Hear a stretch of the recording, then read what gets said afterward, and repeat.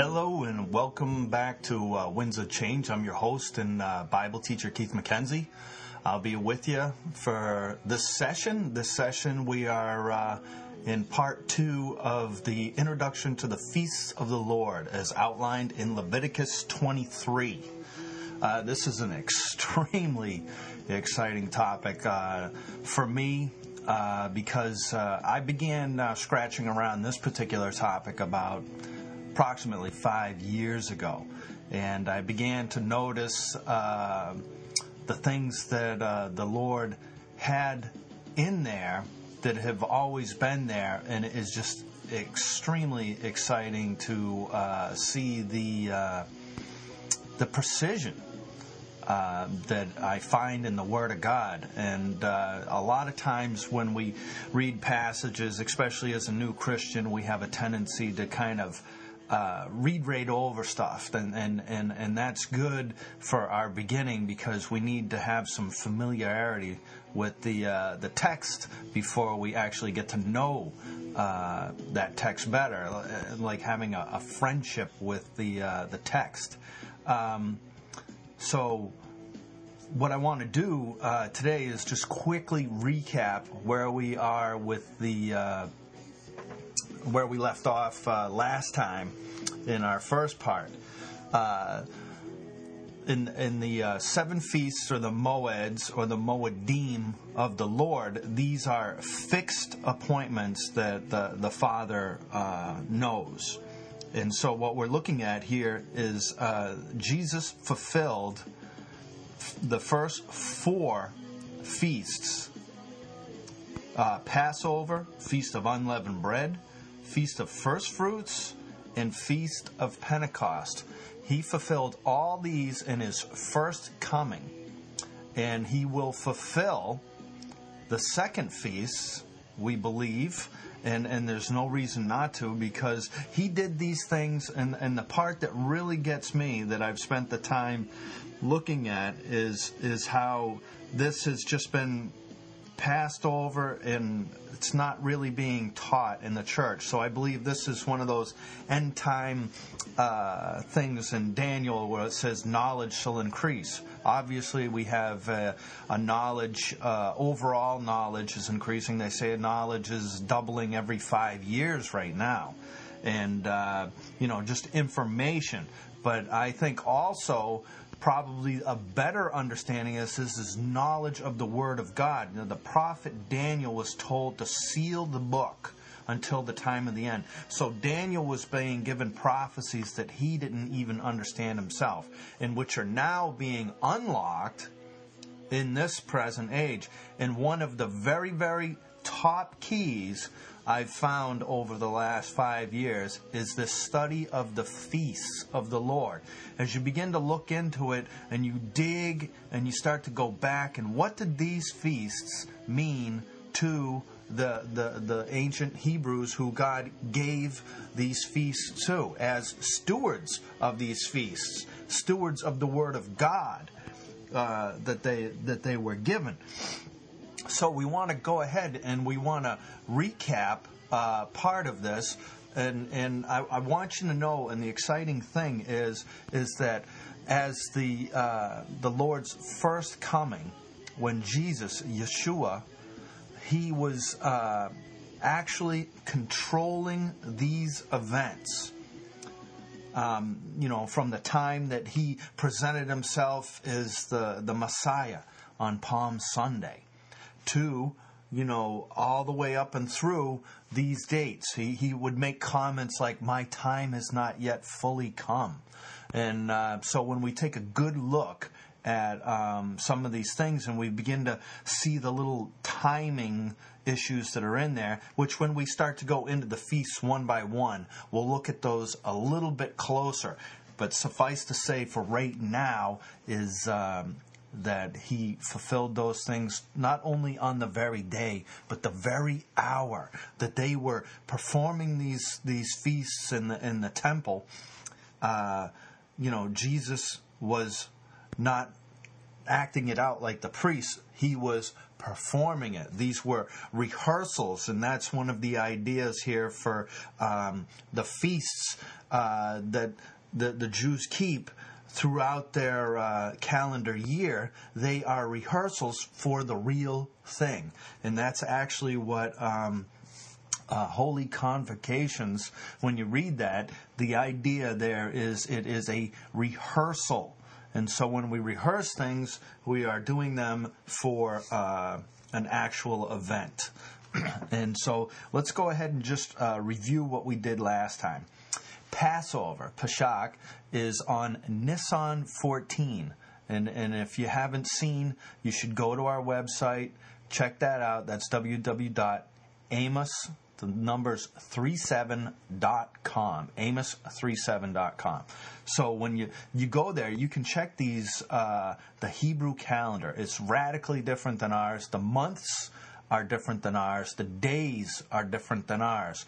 And their calendar is the calendar that Jehovah God gave us, the people, for signs and seasons. So if we want to be and on God's calendar and understand His timing, because throughout events, which we'll see, there's just, for example, the 9th of Av is something that has happened on our civil calendar and on our Gregorian calendar. What happened is you have the 9th of Av is an ominous day in Jewish history.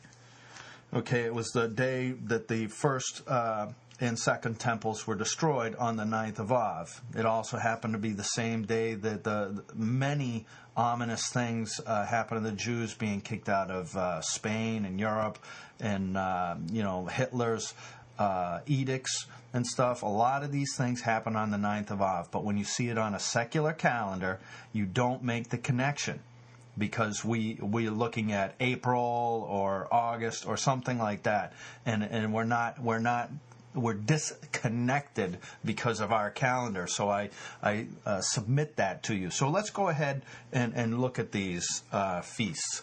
So anyway, Jesus fulfilled the first feast in review.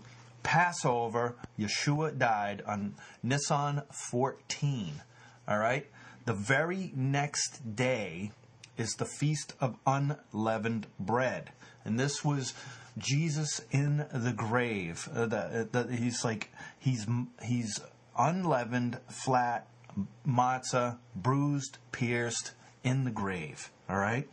Feast of First Fruits is the day that our Lord rose from the dead. So this is really Easter right here, what we would call. But that, and on God's calendar, in His name, He calls that the Feast of First Fruits. If you remember how Mary was, she was outside the tomb, and she hadn't recognized the Lord yet. And she was communicating to Him, thinking He was the gardener or something.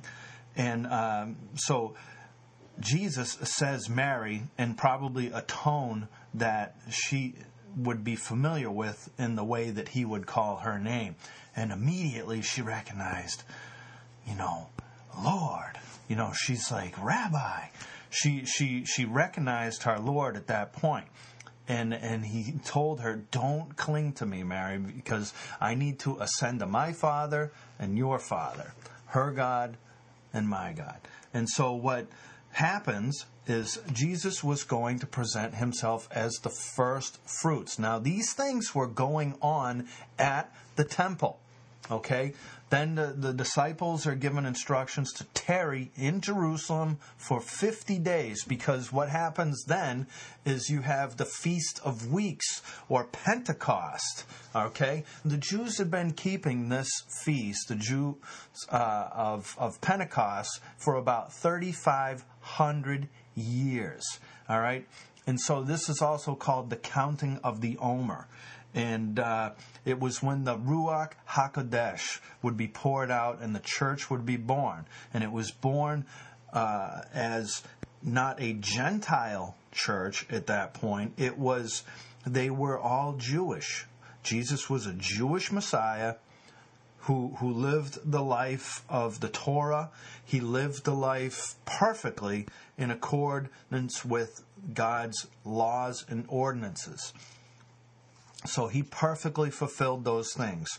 And in his first coming, he fulfilled all those things as priest. So these were priestly duties. The second half, which we're going to look at today, is he's going to perform kingly duties, because he is both priest and king, like Melchizedek. He's a high priest after the order of Melchizedek. So what we have is, on the counting from first fruits, they would count up, not down like we do. They would count up, the counting of the omer, and they would count up to 50, and when they got to 50, that would be Pentecost, and that was the day that God poured out His Holy Spirit, the Ruach HaKodesh. And so we find a richness here in God's Word, in going back and looking underneath that English translation that we have. We look down and we start to see the Hebrew, and we begin to understand a richer and deeper meaning of what this meant, not only to us, but what did it mean to them? That's a proper hermeneutic, is to understand what did this mean to the original audience, and what was God communicating to them. And so if we review in Leviticus 23, he says, "And the Lord spoke unto Moses, saying, Speak unto the children of Israel, and say to them, Concerning the feasts of the Lord, which ye shall proclaim to be holy convocations, even these are my feasts." Okay, so really we can say that these are the feasts of the Lord. All right, these are the appointments of the Lord, my holy convocations, which convocations, recall, means rehearsals. All right, it says 6 weeks shall be done, but on the seventh day a Sabbath rest of a holy convocation, another rehearsal. Ye shall do no work therein, and it is the Sabbath of the Lord, that's Yahweh God, in all your dwellings. These are the feasts of the Lord, even holy convocations, and ye shall proclaim them in their seasons. Now notice how when the Lord repeats something twice, which He does here, saying twice that they are His feasts, that we're to proclaim it, and that they are holy convocations. This is a repetition, okay? And this is God's moeds. They are His appointments. Okay, and it actually happens to be the same word as when we read in Genesis 1. He says, "And God said, Let there be lights in the firmament of the heaven to divide the day from the night, and let them be for signs and for seasons and for days and for years." Now, the word signs there is Hebrew for oath, and it means a signal. All right. Like you should pay attention to signals, right? God set them there for that. And for seasons, but that word seasons there is the same Hebrew word moed for feasts. Okay, so God put those there, and you have to understand that the Hebrew calendar is based on not only a lunar calendar, but also a solar calendar. So they have a lunar solar calendar. But many of the feasts are done, and especially as we move ahead to the next feast, which is the Feast of Trumpets, Rosh Hashanah. And this happens on Tishri 1. And this is a very exciting feast. And we're just going to look at a few of the things here in my notes that I have, and you'll see a lot of this on the site if you want to see the actual notes and calendars.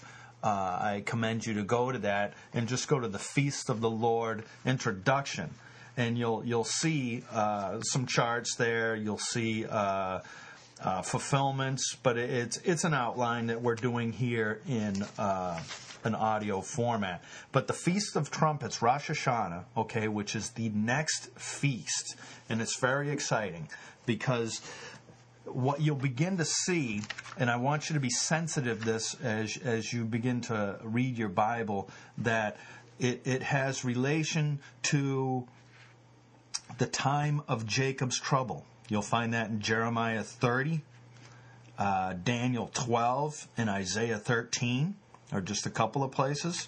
It's also known as the day of the awakening blast. This would have to do with the resurrection. That would be Daniel 12 and Isaiah 26 and 1 Thessalonians chapter 4. It also has to do with the day of judgment. Revelation 14:18, 1 Corinthians 3:13 through 15, and 2 Corinthians 5:10. It also has to do with the opening of the books. And you're really, when you start to get a hold on some of this stuff and you become sensitive to these things, what you're going to notice is with time, you will notice that these things, you'll start to begin to understand Jewish idioms. Okay, Jewish thought and teaching is more concrete in their meetings than our Western type of thought. Our Western type of thought tends to be more of a I'm losing the word here, but we tend to have a philosophical or a symbolic meaning, but the Jewish understanding is more concrete. It's very rigid, and especially when you start to inspect Paleo Hebrew, which is the original Jewish alphabet, was given in a pictograph form. So they didn't only have a meaning of a phonetic value. They have numeric value, which is unique to both Hebrew and Greek, which is why I believe the Lord used that. But Hebrew itself, and I'm gaining an appreciation for this as the years go by, that God has embedded within even the letters, there's meanings, because the original letters carried a level of meaning of a picture, like a house and an ox, and there's I commend that to you, because I could go off on a serious rabbit trail there, because that is such a rich study by itself. And you can also find some information out there on the web. We have some stuff on that. We're trying to build on that as time goes by, because it is such a rich topic. But back to the Feast of Trumpets, Rosh Hashanah. All right, it's also called the Hidden Day. All right, and this, I believe, is this is according to ancient Jewish rabbis going way back, that they call this the Hidden Day, and that's an obvious New Testament believer in the Lord Jesus. We see this as a reference to this being the day of the harpazo, the rapture of the church. So you'll see Revelation 3, chapter 3, verses 1 through 3, 16 and 15, and 1 Thessalonians chapter 5, verses 1 through 5. It also is known by Jewish tradition as the wedding day of the Messiah. All right, and that is Jesus Christ is going to be wed to the church. And you can check out scriptures, Joel chapter 2, 15 and 16, Isaiah 62, verses 5 through 7, Matthew 25, verses 6 through 7. This is also known as the day of the coronation of the King Messiah. This is probably what it's pictured in Revelation chapter 4, when the church is there, and they're represented as casting their crowns before the Lord. And you'll also find references to this in Psalm 98, verses 6 through 9, Genesis 49, verse 10. But this is a glorious study. I can't wait to get into that, to just look at the Feast of Trumpets, because this is the next prophetic feast on the horizon. Okay? Also, you'll notice that there is in Malachi 3:16, just before the Old Testament closes out. When I was studying this, the Lord kind of dropped this into my spirit. and it talks about a book. Okay, it's one of the things that I'd started to become sensitive to, that in Malachi 3:16, just before the Old Testament closes out, like one chapter before it closes out. Okay, well, why don't we just go over and look at this here in Malachi? Let's just jump over to and see this. This just really blessed me, and I hope it'll bless you too. So it says in Malachi chapter 3, verse 16, it says, it's titled A Book of Remembrance. And it says, then those who feared the Lord, Yahweh God, okay, spoke to one another, and the Lord listened and heard them. So a book of remembrance was written before him for those who fear the Lord, that's who revere him and who meditate on his name. And it says, they shall be mine, says the Lord of hosts. And on that day I will make them my jewels, and I will spare them as a man spares his own son who serves him. Okay? And it says, then you shall again discern between the righteous and the wicked, between one who serves God and one who does not serve him. Now, I tell you what, when I started to see this, when I started to get into the Paleo Hebrew, which is the ancient picture language, which we talked about, the name of God as revealed to Moses, the Yahweh God, okay, his name is the Hebrew tetragrammaton, all right? It's the Yod He Vav He, all right? And when you read Hebrew, you read it from right to left, and instead of the way we read from left to right. So you do that, but quickly, we have an article on this. It's called His Name. But anyway, when you look at that and you begin to understand which He, okay, the first word, all right, would be, or let's go back. Yod, okay, if we're going to read from right to left, is means like a closed hand. Hey is like a picture idea of like a window to look through, to behold. All right? Vav would be like a tent peg or a nail, something that secures or fastens. And then Hey, again, which means to behold or to reveal. And so when you begin to understand the picture meaning that, and you meditate upon the name of God, what you have is you have the Yod He Vav He, and it means behold the nail, behold the hand.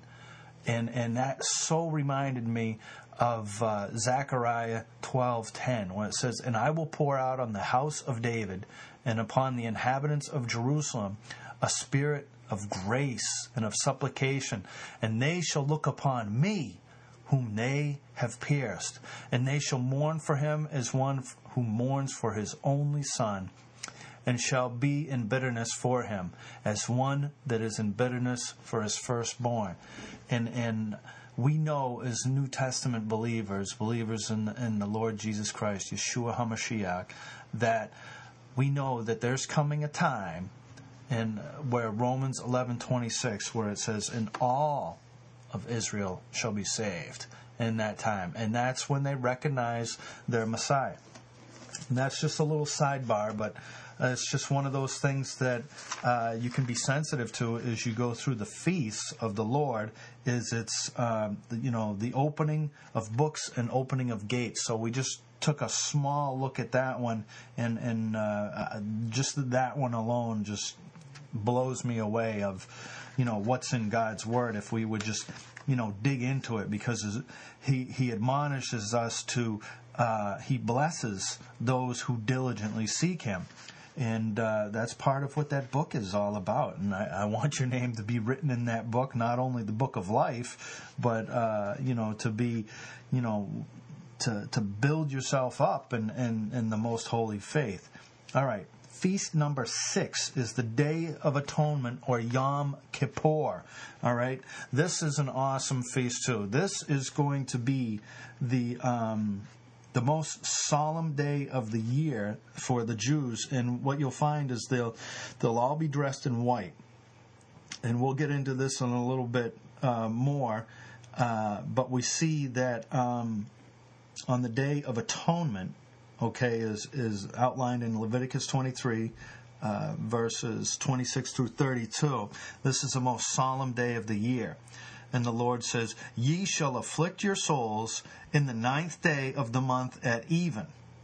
And from even unto even. So that's a day, but their day begins at 6 p.m., all right, and goes all the way to the next day. So everything about God's calendar is radically different from ours.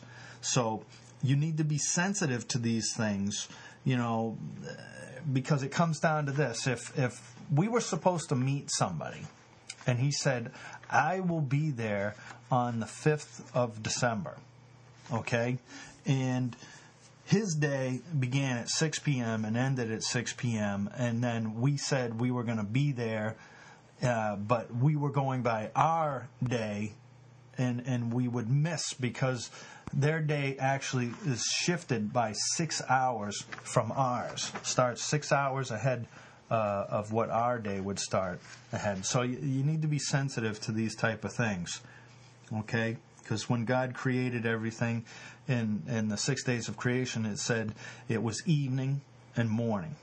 We tend to think morning and evening. So almost everything from the way we think is backwards from what God has for us. And it says, so they fulfill this feast, and remember, these are rehearsals, and this is a rehearsal for it's going to be the national day that God redeems Israel, and so this is a rich study in itself when we get there, and so we'll look at they will ultimately find, I believe. This is my conjecture. I believe that this feast will be fulfilled in the time of Jacob's trouble, which obviously we just talked about in the Feast of Trumpets. That will begin because these things need to happen in an orderly manner. And in the book of Hosea, if you remember when the Lord Jesus Christ was rejected by the leadership, He walks out of the temple, all right, before the crucifixion, and he says something very interesting. In Luke 13:35, he says, "See, your house is left to you desolate. And assuredly, I say to you, you shall not see me until the time comes when you say, Blessed is he who comes in the name of the Lord." Now, he was quoting scripture there, okay, but the reference is, and I want you to understand, when we'll link this up with Hosea chapter 5 verses 15 through 6:3. He says, "I will return again to my place." Okay, so this is God speaking, Yahweh God. So if he left, or he's returning, he's left. And it says, "I will again return to my place till they acknowledge their offense." Now that's singular offense. It says, "Then they will seek my face in their affliction. They will earnestly seek me." And this will be during the time of Jacob's trouble, and they will fulfill this. They will call upon the name of the Lord. They will call on him, and he will come in a thundering fashion as the avenger of blood. Now, the seventh and final feast I want to just touch on here is the Feast of Tabernacles, Sukkot. And this is where they would build booths and stuff. And this has reference to the ultimate fulfillment will be the Davidic kingdom that God has yet to fulfill for King David, the promises he made to him. All right. In Revelation 20, verses 2 through 7, we have the millennium beginning. Satan is bound and, put away for 1,000 years. And I really struggled with that particular thing, is why would the Lord bind the devil and then release him? Why doesn't he just throw him in a lake of fire right there? Well, when we get to the Feast of Tabernacles, we're going to talk about that, because it has everything to do with the world, the flesh, and the devil. And once the world system's been replaced by a perfect government by the Lord Jesus Christ, where he will rule and reign, every decision will be perfect. Satan will be bound for that 1,000 years, but we will still have the feasts will still be celebrated, all right? But the earth will be being repopulated at that time by the survivors after the Great Tribulation, all right?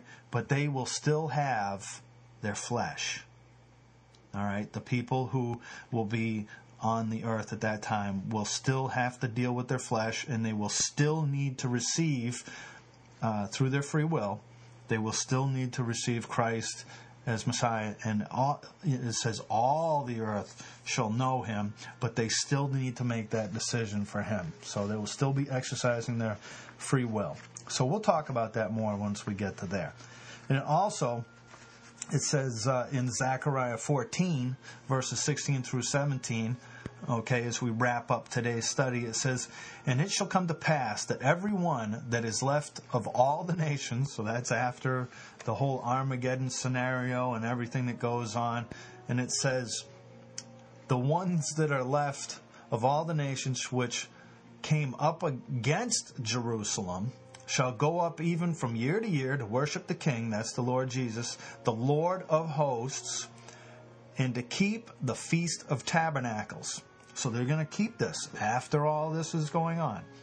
And it says, "And it shall be that whoso will not come up of all the families of the earth to Jerusalem to worship the King, the Lord of hosts, even upon them shall be no rain."